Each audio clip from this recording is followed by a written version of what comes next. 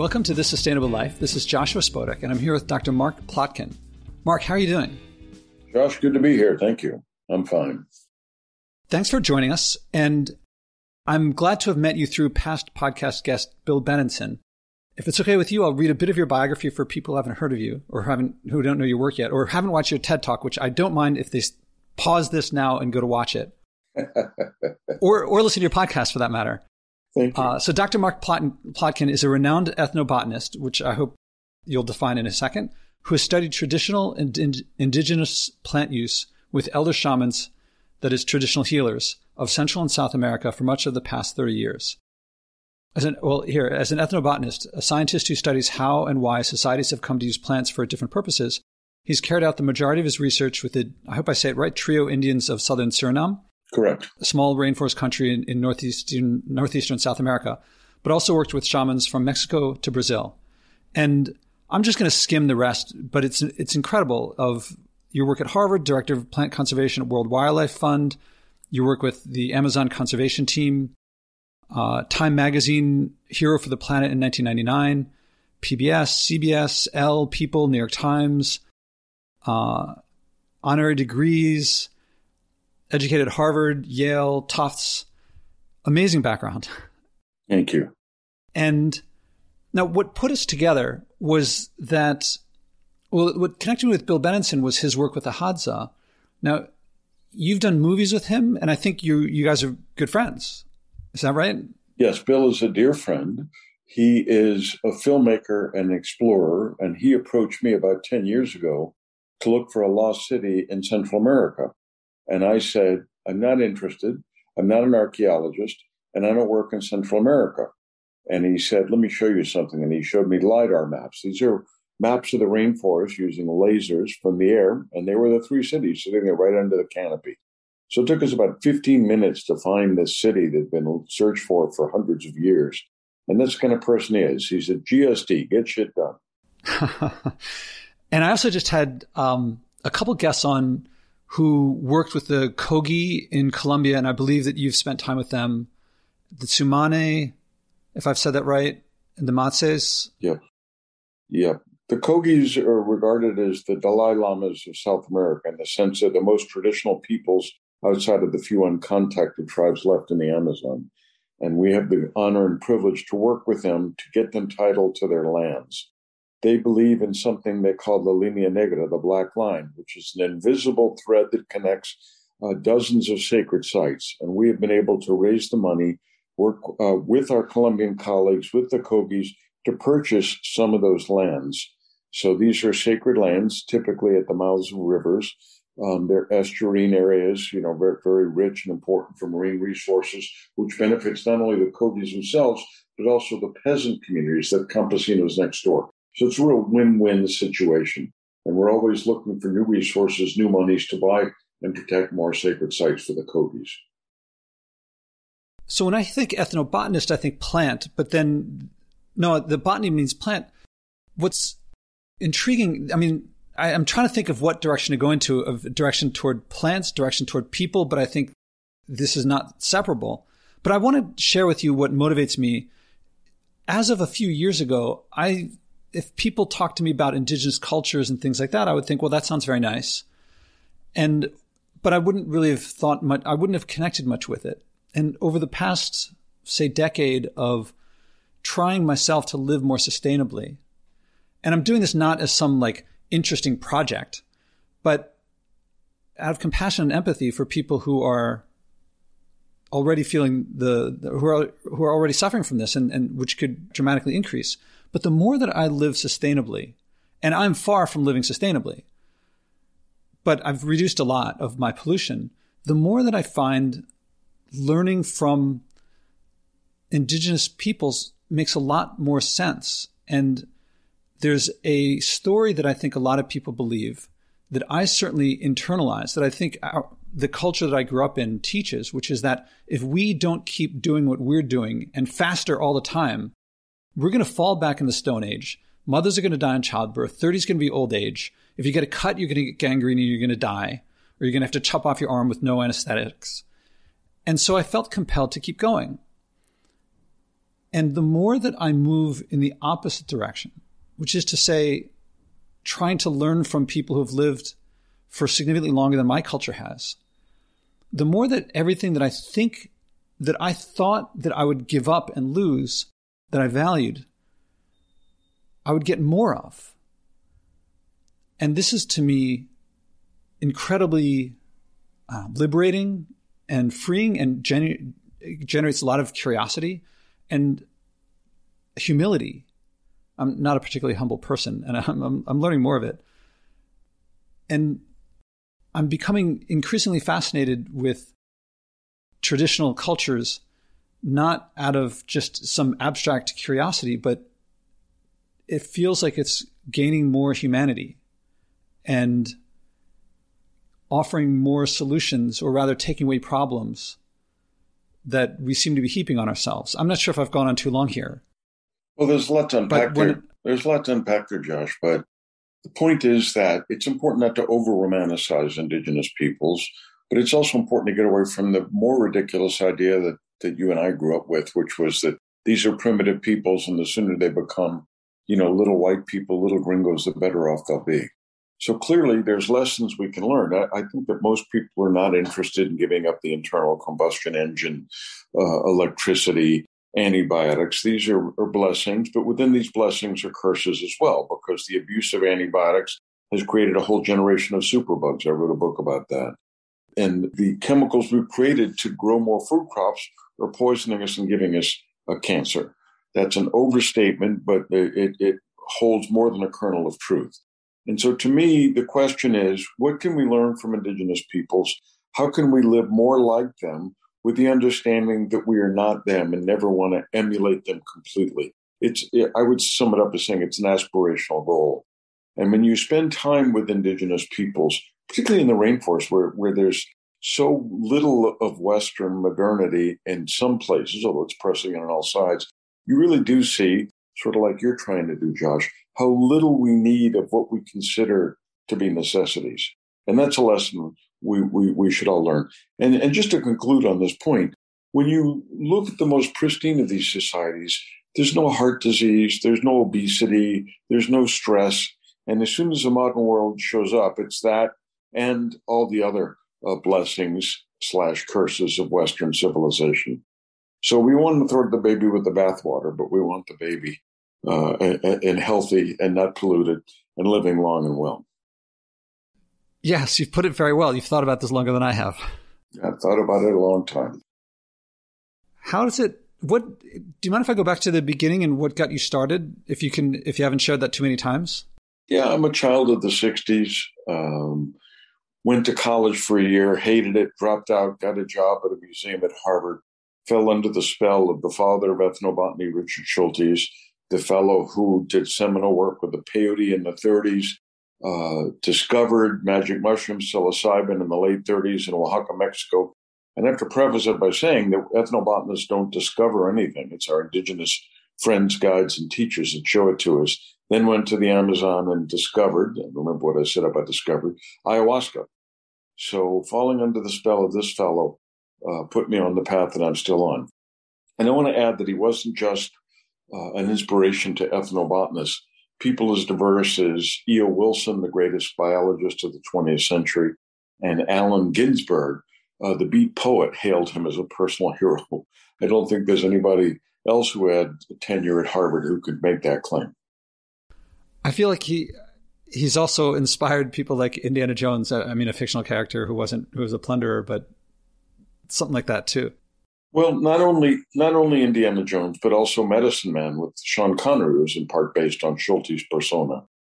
So that the idea of going off into the unknown to live with indigenous peoples is a romantic one. And I defy anyone to tell me that the majority of anthropologists and archaeologists my age, my generation, I'm a 67, weren't inspired by Indiana Jones. And as you point out, Josh, Indiana Jones was a tomb raider.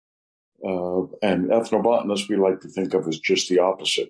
That we're not there to rape and run. We're there to learn and listen, help and heal.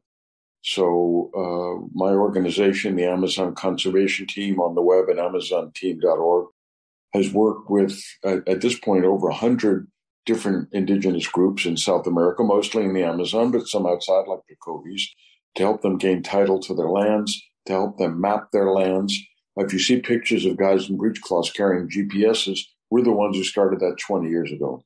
And we've had the honor and privilege of working with dozens and dozens and dozens of tribes and helping them map over 90 million acres of ancestral rainforest.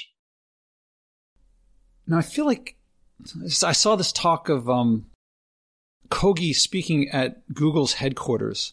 Yep. And I could tell that the people within Google were thinking, we're going to help them. And I could just see them getting their mitts into everything. And I suspect that you don't want the West to infiltrate there. I mean, we already are with the logging, with the drug runners.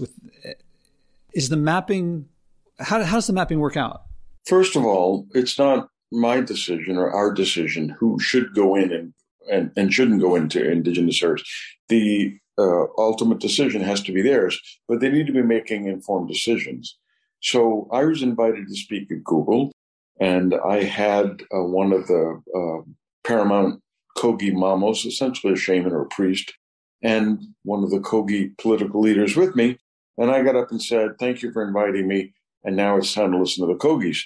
So I wanted them to hear firsthand from the indigenous peoples. Now, Western technology has proven fundamental to our mapping, but it's not like we have hooked them on Western technology in a way where they've got to move to the city and move to the goldfields to do it. It's been done in a very measured way, very culturally sensitive way to show that technology can help. However, technology, whether it's a GPS or whether it is a sword or a scalpel, literally can help or hurt. A scalpel can help you, a scalpel can hurt you. And when you have the idea that let's just go into indigenous areas all over the world and give them iPads and give them cell phones, well, then they've got to get money for SIM cards. So all of a sudden you're forcing them into the cash economy in a way they may not have been before. Like one of my indigenous colleagues told me, he says, technology is an addictive drug. Once you get used to a cell phone, you don't want to give it up.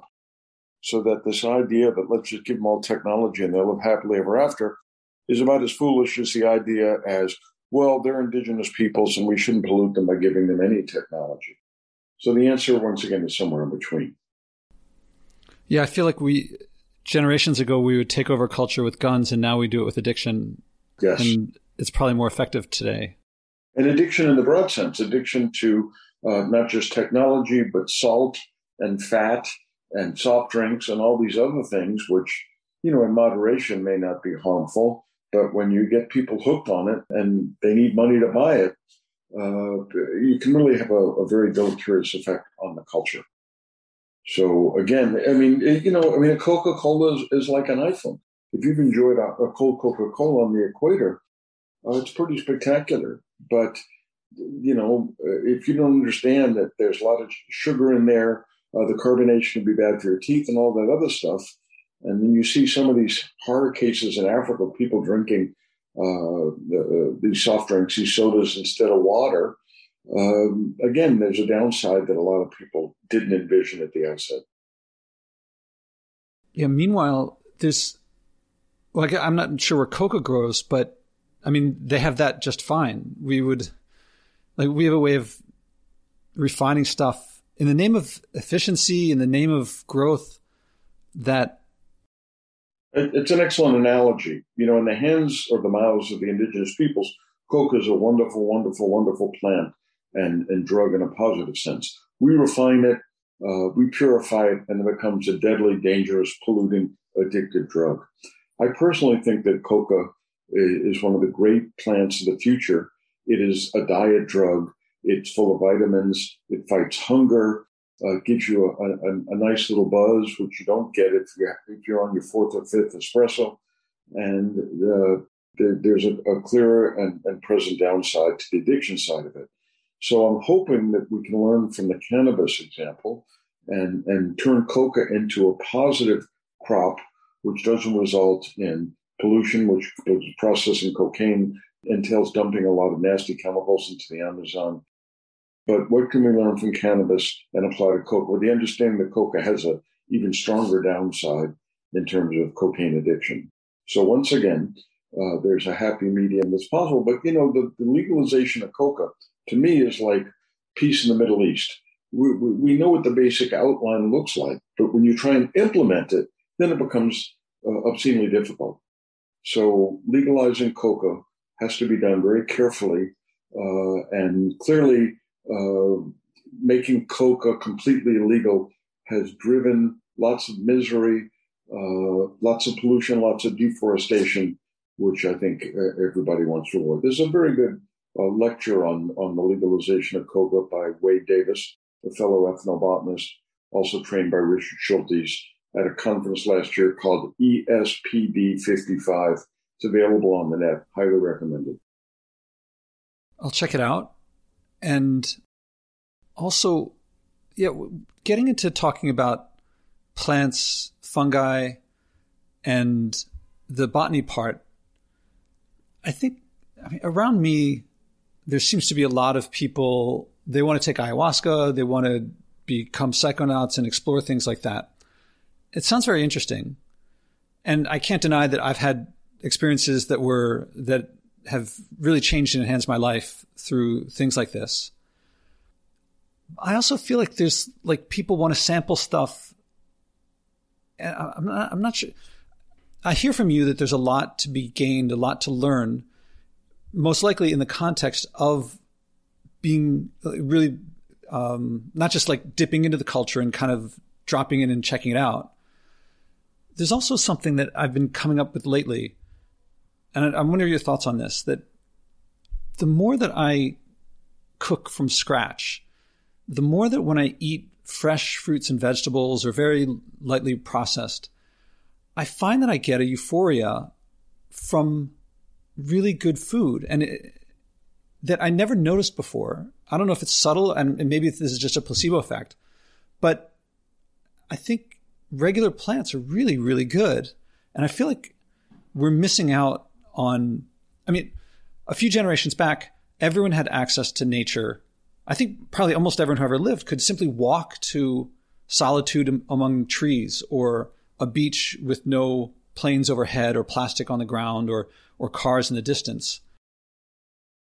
And as much as I'm really torn between, do I want to, after reading, say, Michael Pollan's book, I think you're friends with him, or watching, what was the movie that Bill did? I think you were in it, about mushrooms. And Fantastic Fungi. Yeah.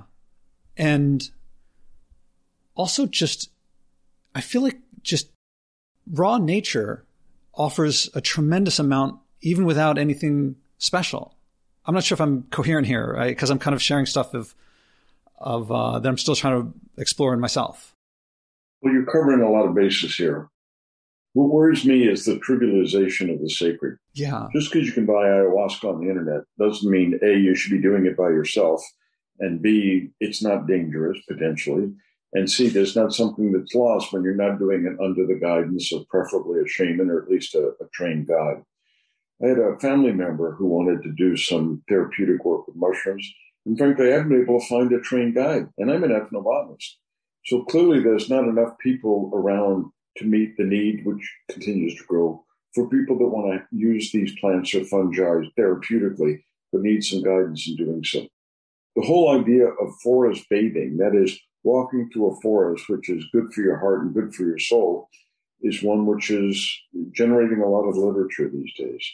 And the whole idea of, eating and cooking whole foods, not eating and cooking processed foods, were avoidable. Michael Pollan has been really the leading voice on this, but there's a lot of people that are singing the same song as well. They should. So we live in a very interesting time. When I was growing up, you didn't want to eat raw foods. You want to get to the grocery. That was the American way. Now people are realizing that a lot of these ailments we're suffering, like obesity and diabetes, can be traced in part, certainly, to just processed foods and eating too much. So clearly there's a better way, and this goes back to the point we were discussing earlier about what can we learn from indigenous peoples. indigenous peoples are not eating a lot of sugar. I'm talking about in a relatively pristine state. They're not eating a lot of fats. They're not eating a lot of other greases. And as soon as the Western world shows up in its negative sense, you walk through a village and you're stepping over plastic bags and discarded batteries. You know, when you're in a forest society and you make everything out of plants or animal parts, you just throw it aside and it degrades. Plastic bags and batteries, not the same. You just described the physical. And what about the psyche, the culture, the social interactions? How do those things get affected? Is that something you get to see? You know, there's a great book that I highly recommend called Witch Doctors and Psychiatrists, done by a colleague of mine named Fuller Torrey, Torrey. It's out of print, but it's easy to find. And it talks about how much these tribal healers, how adept they are at dealing with mental issues. And it's why these shamans can sometimes cure mental problems that our own physicians and psychiatrists cannot. And I emphasize this is some of the time involves entheogenic plants and fungi, hallucinogenic plants and fungi, but not always. And this sort of holistic healing is what you're not getting when you go see your doctor and she's got 7 minutes to hand you a script. So the well-being of a society, the well-being of a person, the well-being of a forest, I think it's all tied together. And in this industrialized society, I mean, one of the few upsides of this terrible pandemic we've just lived through and are hopefully seeing the end of is it's reassessing how much we're social creatures and how much of our well-being involves just being around other people, you know, even making small talk or being in an office or chatting. It's much more than, okay, you get sick, you go to the doctor and he gives you a prescription and you're done.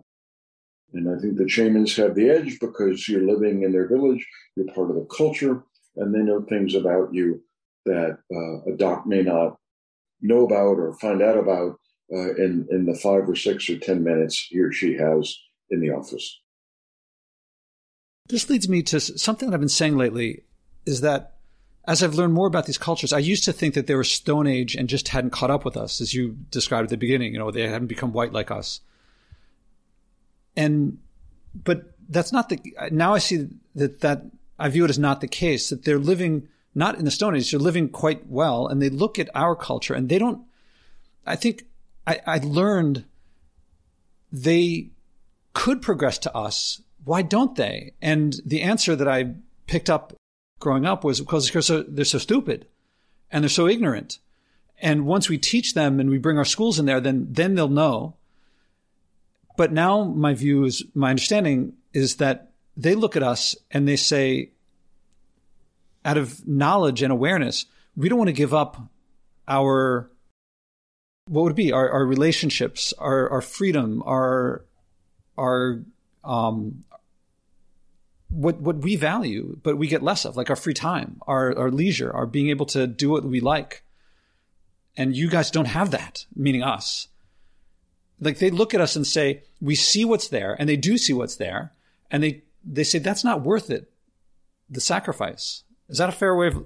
It's important not to overgeneralize, because there are some indigenous peoples that come in contact with a culture and they say, that's what I want. And they move to the city and they live unhappily ever after, and certainly in some cases, if not many.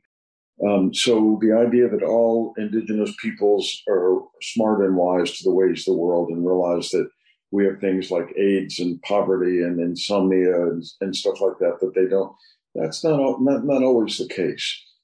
Groups like the Kogis that have made such a successful effort to hold on to their tradition and live in a traditional way have been more resilient when it comes to the allure of Western civilization.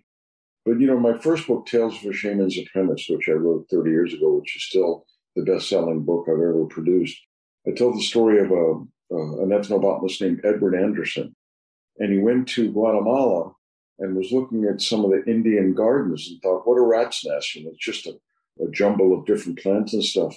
And only after studying it did he realize that it was a work of genius, that by not growing everything in a row, it was resistant to pests and diseases. By not growing just one variety of corn, it was resistant to pests and diseases. By mixing different plants, there'd always be something edible at any time of year.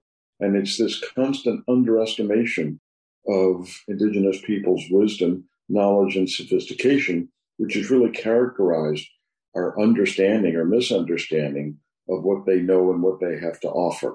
Again, I don't want to fall into the trap of saying they're noble savages, they know everything, we know nothing. That's nonsense.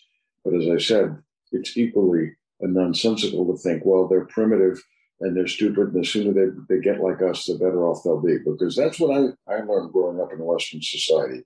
And now, after 4 decades of studying these people, I realize how bogus that idea is. So we underestimate their understanding. We also overestimate, well, again, not generalizing about ourselves either, but we probably overestimate our own understandings of many things. Definitely. I'll give you a concrete example, which is a little odd, but about 2 years ago, there was an article in the New York Times about somebody who's doing research with electric eels native to the Amazon. And they had found for the first time that electric eels hunt in packs, because the current thinking, ever since electric eels were studied by Linnaeus 250 years ago, was that electric eels hunt individually. And after 3 years of study, the field biologists reported electric eels hunt in packs. So just as a test, I called one of my friends and employees in Paramaribo, the country of Suriname, and I said, call one of the shamans who had a cell phone and ask him if electric eels hunt in packs or hunt individually. And he called me back 15 minutes later and said, the shaman said, well, everybody knows they hunt individually and they hunt in packs. So the point being that no one ever asked them. And time again, we find out that by not asking them something, we underestimate how much they know. By not asking. And it's not like we don't know what to ask a lot of times. I mean, we can't blame ourselves for not knowing what to ask. That's true, too. And I also have to go back because I'm too much of a geek not to say that you started talking about the electric eels by saying our current thinking. So I love the pun. Yes, that was intentional. Oh, it was? Okay, cool. Thank you for picking up on that pun. But the electric eels are one of my obsessions. Electric eels have been studied for almost 300 years. About 2 years ago, we found 2 new species of electric eels in several of the tributaries of the Amazon River. Electric eels are 8-foot-long slabs of meat that shoot out electric currents. They're like the Jedi of the Amazon River. Okay, and this is not something you can miss. And so, hundreds of years of study of Amazon fish, and we found 2 new species. So what that says to me is how much is still out there waiting to be discovered in the fungal world, which are much less obvious than electric eels are, in the plant world, in the animal world. And here's why it's important. Here's a concrete example. Electric eels were part of the inspiration for Volta when he developed the first battery hundreds of years ago.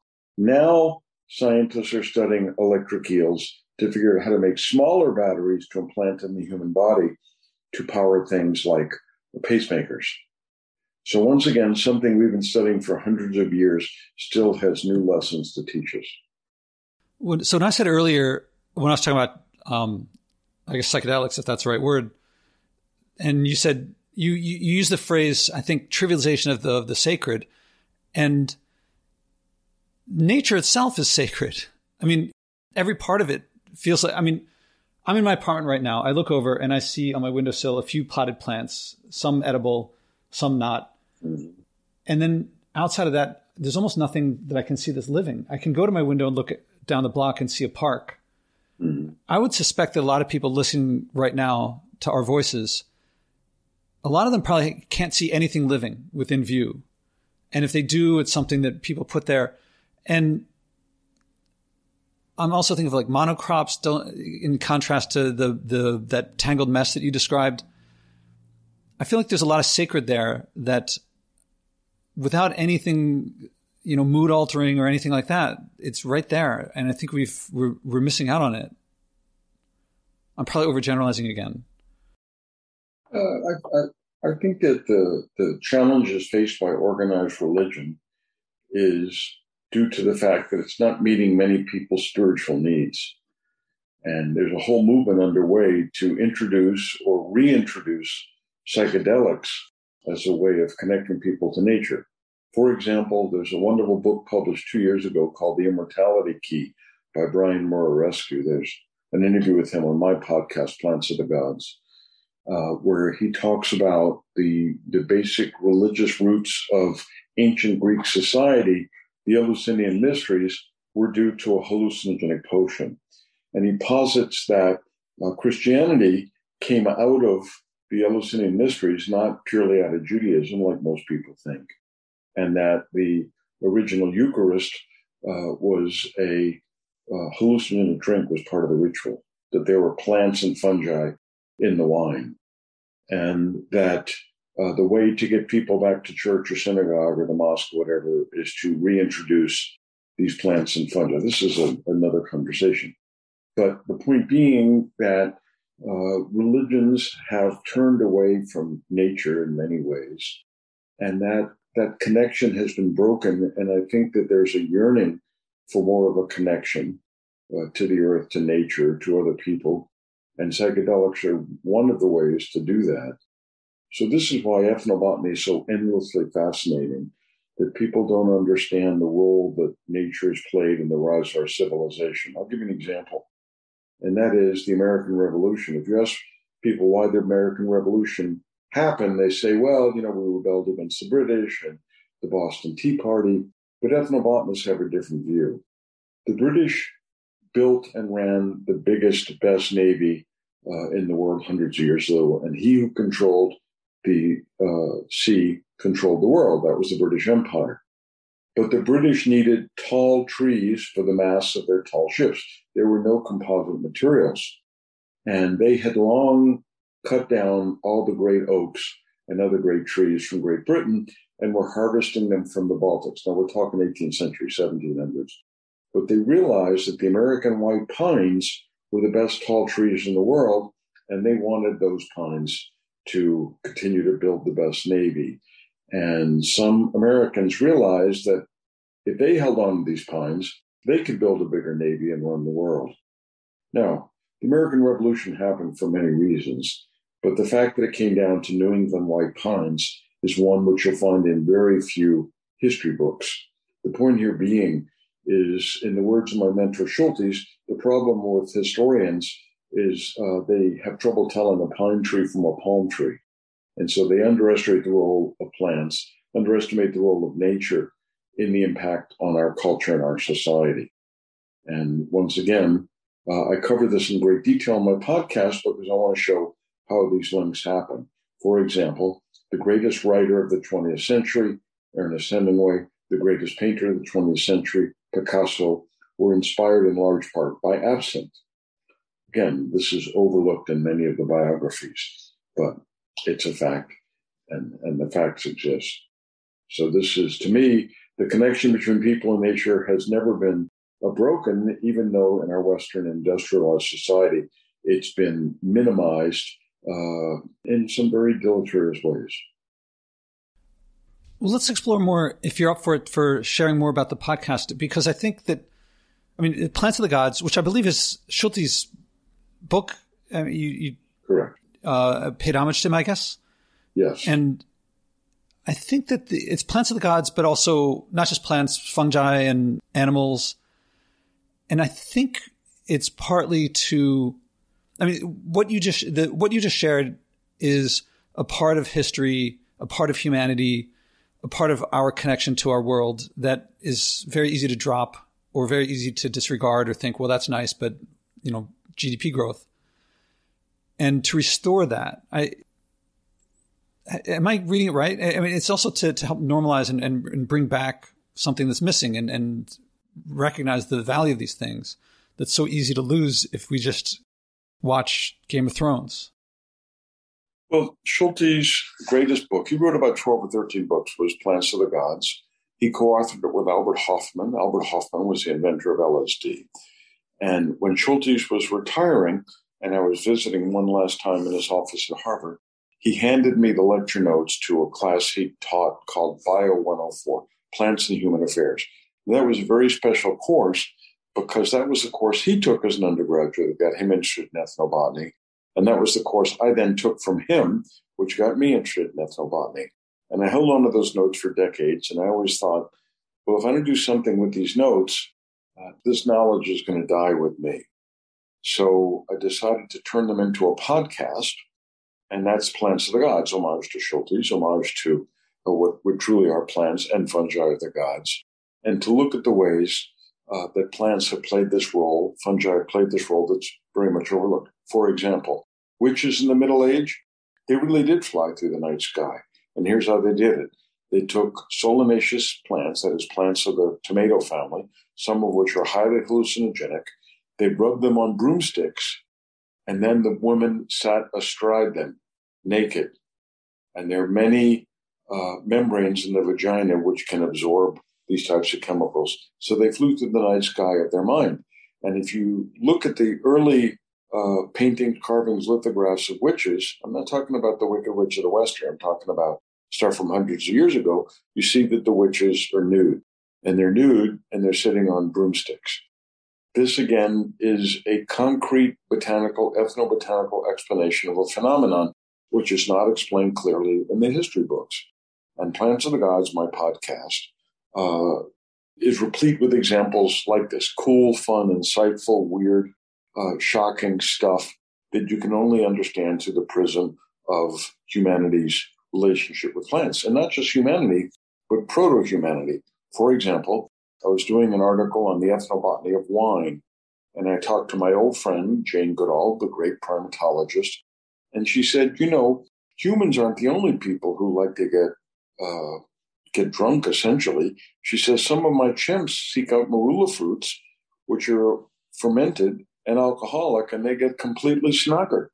And then I was able to get on YouTube and find pictures of elephants eating marula fruit and stumbling around in the African veldt. So that the impact of wine on culture has been described as the drunk monkey thesis, that because our ancestors, our prosimian ancestors, went down to the ground to eat the ripest fruits, which are the sweetest fruits, which are also the fruits that are fermenting, that this grand expansion of human consciousness 100,000 years ago was due to the fact that these monkeys and apes and proto-simians were getting drunk. There's a counter thesis, actually I think it's a complementary thesis, from the great Terence McKenna, an ethnobotanist in his own right, who said, no, it's not the drunk monkey hypothesis, it's the stoned ape hypothesis, that 100,000 years ago, our ancestors discovered hallucinogenic mushrooms, and that led to the birth of consciousness and language and fire making and things like that. So once again, this is why this whole field is so endlessly fascinating to me and to others. You characterized the stories as I forget exactly the words, but like fun and interesting and counterintuitive and stuff that you don't see in the history books. But I think there's something more to it, that I think that let's say that many more people listen to it and it becomes a major part of our culture. I feel like there's a major cultural shift or maybe restoration of something lost that could come out of this, that's beyond simply these are interesting stories. Am I right? Or am I? Well, you're revealing my hidden agenda here, Josh. Yeah, I look, I'm an ethnobotanist. I'm not a theologian, but I do want people to have a better appreciation of nature. And I think if you want to understand the future, you need to understand the past. And my focus is on the past and to some degree the present, to understand the potential of these plants, primarily the hallucinogenic plants, it is Plants of the Gods, but many of these others that are helpful. And I have a more expanded vision of Plants of the Gods than even my mentor Schultes, because he never wrote about alcohol as a mind-expanding plant. And that's where I disagree. So there's a podcast episode on the ethnobotany of wine. And there's two on absinthe, one on absinthe in Europe in the Belle Epoque, the 19th century in Europe, where it inspired people like Toulouse-Lautrec and many of his contemporaries, and also an episode on absinthe in New Orleans. New Orleans is my hometown, and I keep returning to it in the podcast because it's such a crossroad of cultures, not just the French. Remember that the French Quarter, built by the French, was burned down and rebuilt by the Spanish. So to me, the French Quarter looks a lot more like Havana or Cartagena than it does any part of Paris. And that it was part of the horrible slave trade. It has long been a capital of the Caribbean. And just growing up surrounded by all these wonderful and weird cultures, I think gave me a broader perspective than I might have had if I grew up somewhere else. Yeah, if only they could develop a cuisine or some music. Well, of course, that was my attempt at a joke. you know why jazz was invented in New Orleans, don't you? It's because of the plants of the gods. When jazz was being created at the turn of the 20th century, the 1900s, New Orleans was awash in drugs. If you read Jelly Roll Morton's autobiography, Mr. Jelly, by Alan Lomax, who transcribed it, he talks about opium and cocaine and marijuana and all that other stuff.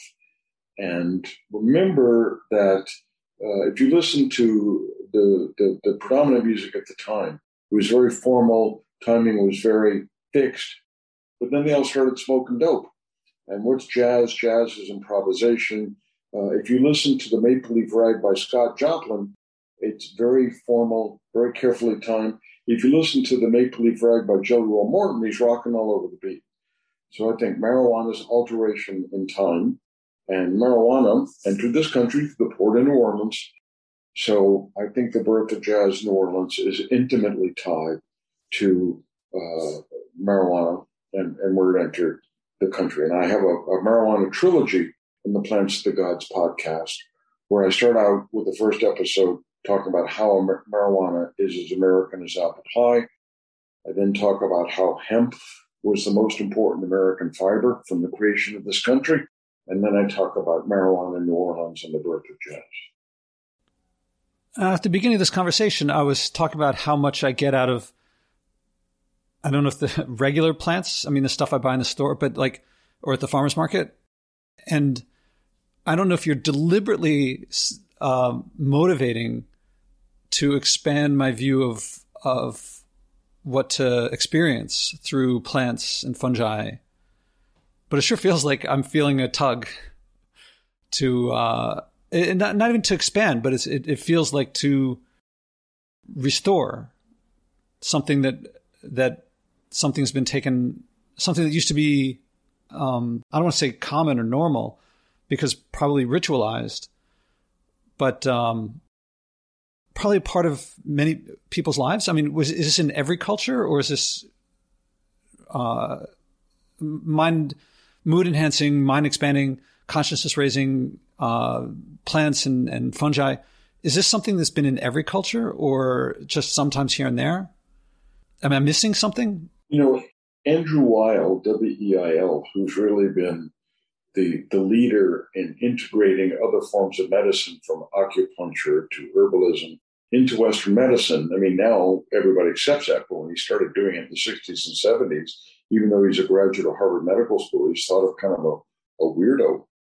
Andrew Weil, in one of his early books, pointed out that altered states are part of human well-being.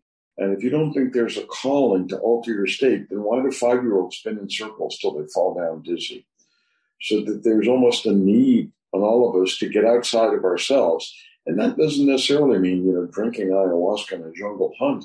That can be meditation. That can be hypnosis. So that getting outside of ourselves, a friend of mine named Randy Fertel wrote a book about this, about the importance of improvisation and how important it is to just sort of step away and let things flow. And people do this through different ways. Sometimes it's just watching a movie, it puts you in a different state. Sometimes it's dancing, puts you in a different state. Sometimes it's prayer, puts you in a different state. So I don't want to oversell hallucinogens as something we all need to do and do regularly. But I do think we all need to get out of ourselves and just sort of clear our mind. Our mind is always full of cobwebs that get there because we watch too much TV or we're in traffic and get pissed off, or, something in the workplace got on our nerves. And hallucinogens are one of the tools to get to a different place, but only one, and not an essential one. So I'm trying to describe my personal feeling, which is that these things are useful for some people in some situations. They're not a panacea. We're living through the psychedelic renaissance. And my worry is that hallucinogens are being oversold as the cure for everything, which is certainly not the case. And let me give you a concrete example. A couple of months ago, I read an interview with some odious billionaire. I say he's odious. I don't know the guy. Maybe he's a wonderful guy. But the way the interview went really got on my nerves, which is he said, I took mushrooms. It was life-changing. I finally understand Bitcoin. That is, to me, the juxtaposition that is like the poster child for the trivialization of the sacred.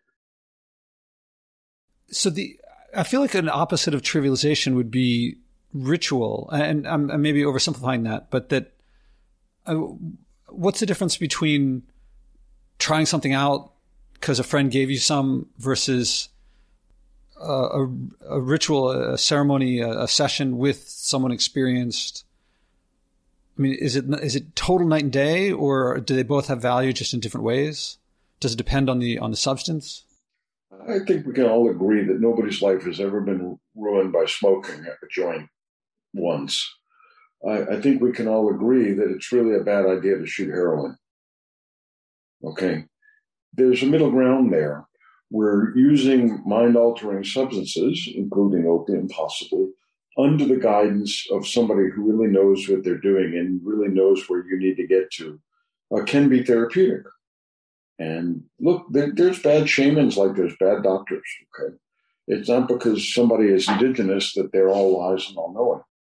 But particularly with ayahuasca, I have a great deal of worry that all of these people are using it, or they take a workshop for a weekend and think they're ayahuasca masters. That gives me the heebie-jeebies. That makes me very nervous.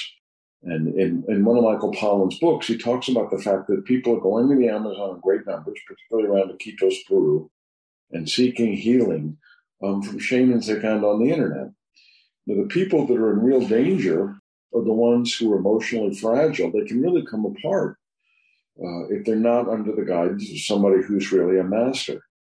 So this is why, on the one hand, I'm proselytizing that hallucinogens need to be more widely available and widely used, but really only under the supervision of knowledgeable people, ideally a master shaman, whether it's mushrooms in Oaxaca in southern Mexico, or whether it's ayahuasca in the northwestern Amazon. But as I said, there's not enough shamans to go around, which is why we need Shaman's Apprentices, which is part of our program at the Amazon Conservation Team. But this is a great field for people who feel called to heal. We need more psychedelic guides. I know there's programs now in the Bay Area. I think there's programs in Oregon. These things are going to be popping up all over. So the demand is growing daily. The supply is not growing fast enough. And this is something you support if effectively trained by people who follow a lineage of some sort? Well, in a traditional setting, yes. And we're anxious to see that tradition not be broken with modernity pressing in on all sides. But it shouldn't just be indigenous peoples. There's going to be guides taught at U.S. schools or universities or European or South American that can play a vital role. But I refuse to believe that a physician who took a semester of this stuff in medical school is going to know as much as some of these ayahuasca shamans. I talked to an ayahuasca shaman one time. I was giving a commencement at Tulane Medical School, and I was in Colombia, and I talked to one of the ayahuasca masters. And I said, how long did it take you to learn to be an ayahuasca shaman? And he said, well, you know, by your yardstick, I'm 92 years old.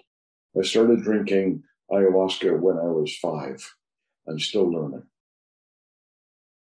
I'm also thinking about how in meditation, I meditate very regularly, and I have for quite some time. And there is something to be, I mean, there are many traditions going back to many different places, and Americans are doing some very interesting things that I think I'm learning a lot from, that are either combining things or different.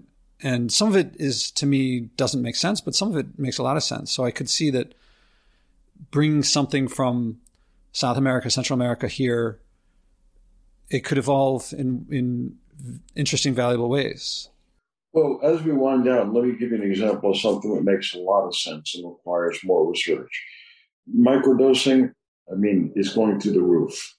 So many people are doing it, but they're not doing it based on scientific research yet. There's very little scientific research. Some of it's being done by my pal Paul Stamets, Stamets, who's featured in the film Fantastic Fungi, which everybody needs to watch if you haven't seen it. If you have seen it, go watch it a second time. You'll get even more out of it. I concur, yeah. But microdosing doesn't make any sense. You're taking stuff that's not enough to have an effect. You're taking hallucinogens, but not enough of a dosage to make you hallucinate. So how is that working? Well, it turns out that some of the research is indicating that these microdoses may have very therapeutic effects, and you're not tripping your brains out. There's a fellow at LSU Medical School who's looking at microdoses as a treatment for asthma. Very promising. So that, once again, these compounds may have different effects far beyond what they're just doing to your mind. Or maybe they're doing something to your mind, even not enough to make your mind hallucinate, but doing something positive. And this is a very fertile ground for further research. So the point being that these are what we call biodynamic principles. These are chemicals that have an effect on the human body. And the effects and the therapeutic possibilities are not limited to emotional issues, not limited to something that necessarily involves entheogenic or hallucinogenic experiences. We've barely scratched the surface, and I hope you'll come back for another episode to continue the conversation, because I see we're running out of time. Yeah, I look forward to continuing the conversation on the pod and in person even. Oh, yeah. I invite you over for my famous no packaging vegan stew when you're in New York. I look forward to that. And anything we'll continue, but anything to wrap up with, or any message to the listeners to close with? Well, the message is both good and bad. The world is really screwed up. We see war in Europe. We see pollution. We see deforestation. We see poverty. We see racism. But by the same token, there's reasons for hope. Like I always say, when I'm asked about the Amazon, is a glass half full or half empty? Well, any glass that's half full is half empty. We see the recognition of shamanic wisdom. We see the value of nature. We see the value of hallucinogens. So the candle's being burned at both ends. The battle's been joined. The question is, will good triumph over evil? Will nature preservation triumph over nature destruction? This is what we're trying to do with the Amazon Conservation Team, to make sure that nature wins. And we believe that conservation is first and foremost not just a utilitarian exercise, not just whether there's a cure for cancer in the rainforest or the coral reef. We believe in a holistic vision where protection of Mother Nature, clean air, clean water, and new medicines is about protecting ourselves as well. That's what we do. That's who we are. Of all the places that the links that you described, would ACT be the one to start with? Well, Amazon Conservation Team can be found at amazonteam.org. We welcome people's support. And I have a webpage, markplotkin.com, that has a lot of my writings that go beyond just the Amazon. And if you're interested in more information, check that out, or check out my podcast, Plants of the Gods, found on all major platforms. Mark Plotkin, thank you again. Thank you, Josh. It's been a pleasure. How many people are bringing a message of joy from what everyone calls saving the environment, but I call the future? Step by step, this podcast is creating a culture of joy, community, and connection around sharing and acting on our environmental values. Again, there's no profit in buying and wasting less, but we'll all love our lives and relationships more when we do. I can use your support. Please donate at joshuaspodek.com/donate. Again, that's joshuaspodek.com/donate.